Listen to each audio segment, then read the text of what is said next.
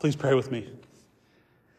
Father, may the words of my mouth and the meditation of our hearts be acceptable in your sight. O Lord, our strength and our Redeemer. In the name of the Father, the Son, and the Holy Spirit. Amen. Amen. Am I coming through this? It fell off. That's what happened. That's why I couldn't hear myself. Is that better? Okay. Well, in his book, The Seven-Story Mountain, Thomas Merton tells this great story. It's just months after he converted to Christianity and to Catholicism. And he's in New York City on 6th Avenue in the evening with his friend Robert Lux. And Robert Lux was a fellow student from his Columbia days. And they're walking along, and Lux says, "So Tom, what are you going to do now? What's your plan?" And Merton said, and I quote, "I don't know. I guess what I want to be is a good Catholic. What would you say?"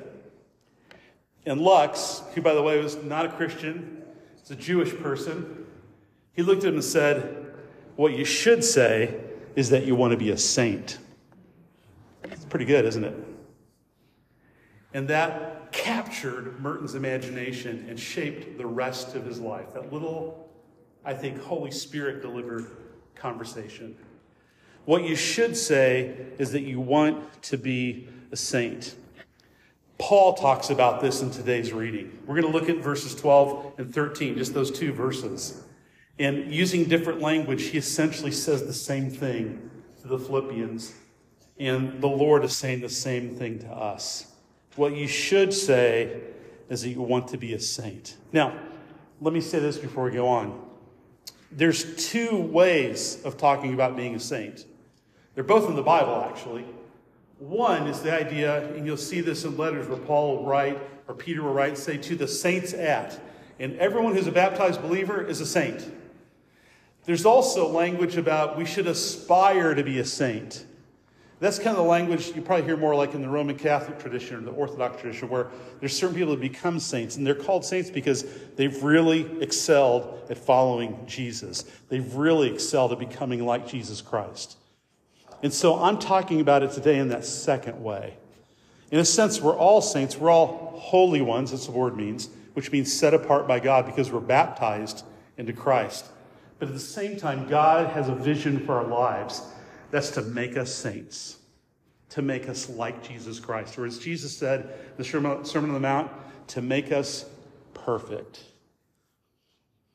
And just like Merton, just like Lux said to Merton, I think he'd say to us is, what you should say is you want to be a saint. So in the text, Paul writes, "Therefore, my beloved, as you have always obeyed, so now not only as in my presence, but much more in my absence, work out your own salvation." Work it out. Get to work. Strive. Be serious about it. And he says this, "And do it with fear and trembling." So think about that. He's wanting them to aspire to something. He's wanting them to aspire, I think, to holiness and Christ's likeness. We find this out later in chapter 3. He talks about his own journey, or sainthood. And he says, work it out. It doesn't just happen accidentally. It doesn't just sort of come over you and become saint-like. You got to work at it. You got to work it out. And you got to do it with fear and trembling. You have to be intentional. Make it your aim to work out your salvation. You know, the word salvation has three kind of tenses in the Bible. There's a sense where when we're baptized into Christ, we're saved. We've been given the free gift of salvation. There's a sense where, as we live this Christian life, we're being saved. We're being transformed to become like Jesus. And there's the ultimate salvation we're waiting for that we haven't experienced yet when we rise from the dead with Jesus and this whole journey is done. And you have to read carefully the Bible. Sometimes different tenses are mentioned. Sometimes they're all mixed together. But here we're talking about that middle place. We're being saved. The Holy Spirit is at work in your life, saving you, transforming you. And the scriptures say, for that to get done, you have to work it out. And then Paul says, with fear and trembling. It sounds kind of grim, doesn't it? It's just, we don't normally go, hey, get to the store today with fear and trembling. It's just not the way we talk. And usually it sounds like this is really ominous. Well, I have to admit, when I first studied this, I thought, gee, I don't like that. I kind of like to play. There goes my microphone again. Let's try it here. I kind of wanted to play it down. But you know what? I don't think you can. I think this is meant to tell us that this is really serious. It's so serious, we should do it with fear and trembling. Now, that phrase is an idiom. It's a Hebrew idiom.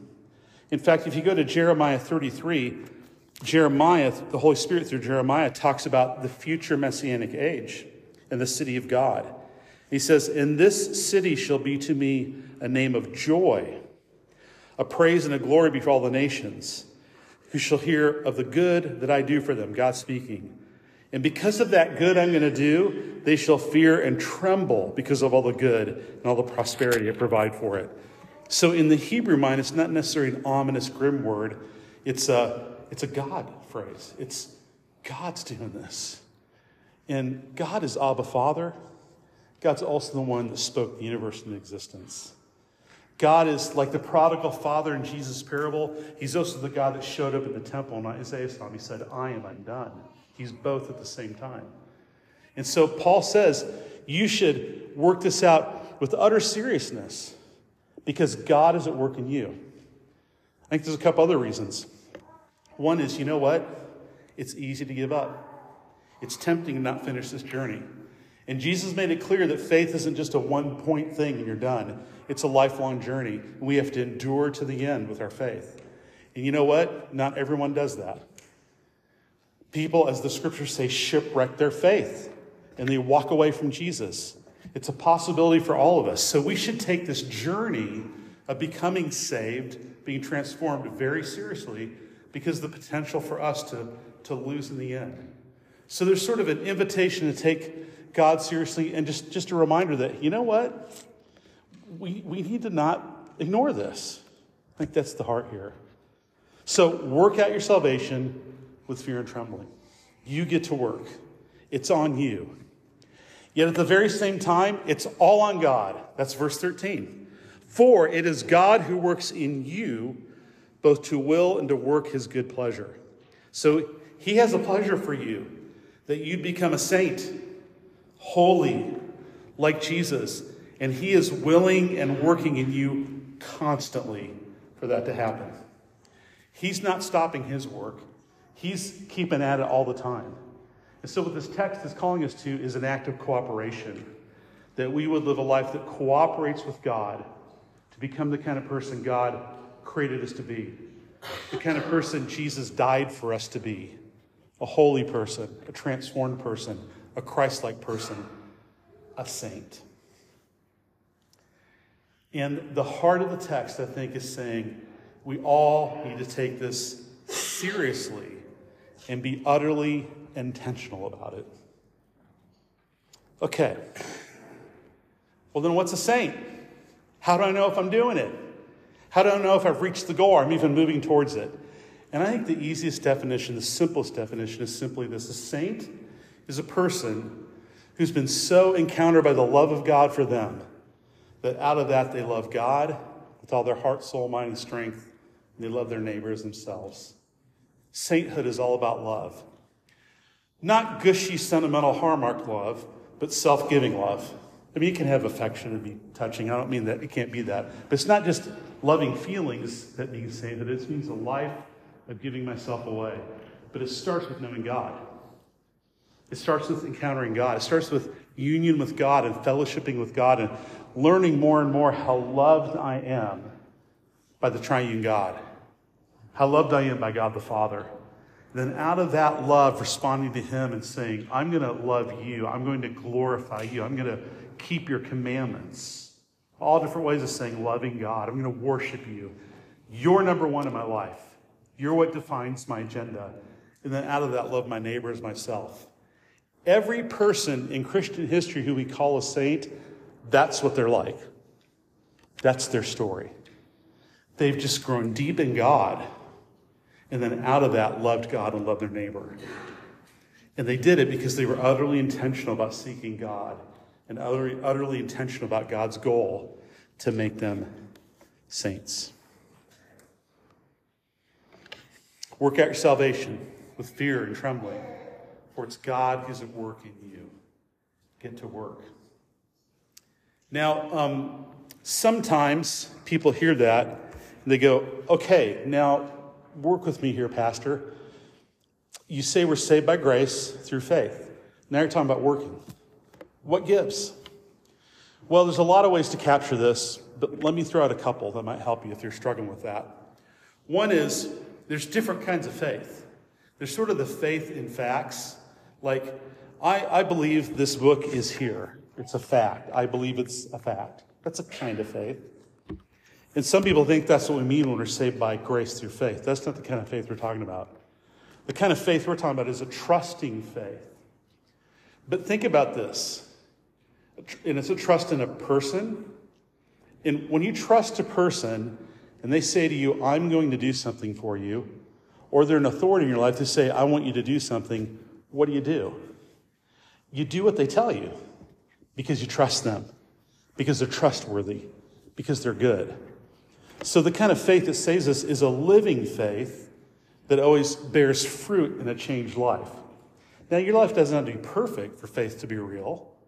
And it isn't for any of us, but there should be life. It's kind of like, I know you're alive right now. You know why? Because you're looking at me and you're breathing. You have the signs of life. And so we should have right? So we should have the signs of spiritual life, that we're people who follow Jesus. So that's one way to get at it. Another way to think about it is this, is when we say we're saved by grace through faith, what we're kind of countering is this false idea that, well, to get to heaven, I got to be more good than bad. Probably none of you hold to this, but it's common. So what I need to do is make sure I do more good stuff than bad stuff, then I've earned my way to heaven. Right? There's a whole lot of problems with that I'm not going to develop right now, but one is simply this. Before God's law, if you're guilty at one point, you're just as guilty if you're guilty at 1,000,000 points, because you're just guilty. And all of us have fallen short, and all of us are sinners. So we all need grace. So grace is opposed to this idea of earning your salvation, but it's not opposed to effort and working. It's not opposed to effort and working. In fact, it's the power that enables you to work out your salvation. It's the power that enables you to be a person of prayer. It's the power that enables you to be a person of worship. It's the power that enables you to love God and to love others. It's this interplay. And frankly, I can only say so much about it. It's something that has to be lived. You have to seek God and work it out. And as you do that, you know what it's like to experience it. And it comes real in your life. Sainthood. Sainthood. What you should say is that you want to be a saint. What I should say is my intention is to work out my salvation with fear and trembling because God is at work in me. That's the invitation of this text. One other quote. It's one I've shared before, I think. Pretty sure. It's from a French Catholic essayist lived in the 19th century named Leon Bloy. He said this: the only real sadness, the only real failure, the only great tragedy in life is not to become a saint. It's pretty good. I think that's better than the Merton quote. The only real sadness, the only real failure, the only great tragedy in life is not to become a saint. There are so many things we can live for. So many things, especially that aren't God. Even good things, we can make them God in our life and miss this. St. Thomas Aquinas talks about the big four get in the way: pleasure, power, honor, and wealth. It's kind of like every false idol fits one of those categories. And basically, you can figure out which one is your biggest one by just eliminating the ones that don't attract you. Then you'll get close. You figure out, this is the one that can get me. And those are all things that can be good in the right perspective. But we're tempted to make them substitute gods. We're tempted to think that the way we find happiness, The way we find satisfaction, the way we find a life well lived is through one of those. We pick one of those and pursue that. And the scriptures are clear, and frankly, the experience of humans is clear. It won't happen. It won't work. It never does. It never will. And it's tricky stuff because you can do religious things for all those reasons. You know, pastors can really want to grow their church so they get honor. That can be an idol. It can happen to any of us. And they get in the way. They get in the way. But God's vision is that what will make you satisfied, what will make you happy, what will give you success in life, what will be a life well lived is a life where you receive and live in the love of God, and you love God and you love your neighbor. That's the real purpose of life. Everything else is secondary. Everything else is actually a means to do that. And that's what Jesus calls us to. That's what Jesus invites us to. And the beautiful thing, especially as we see in this text, is he doesn't just say, you, out there, get to work and go do it, and I'll just watch you do it. He says, guess what? I'm with you all the way. Guess what? I'm actually in you. Holy Spirit's in you. I'm willing. I'm working. Everything you need, I'm giving you.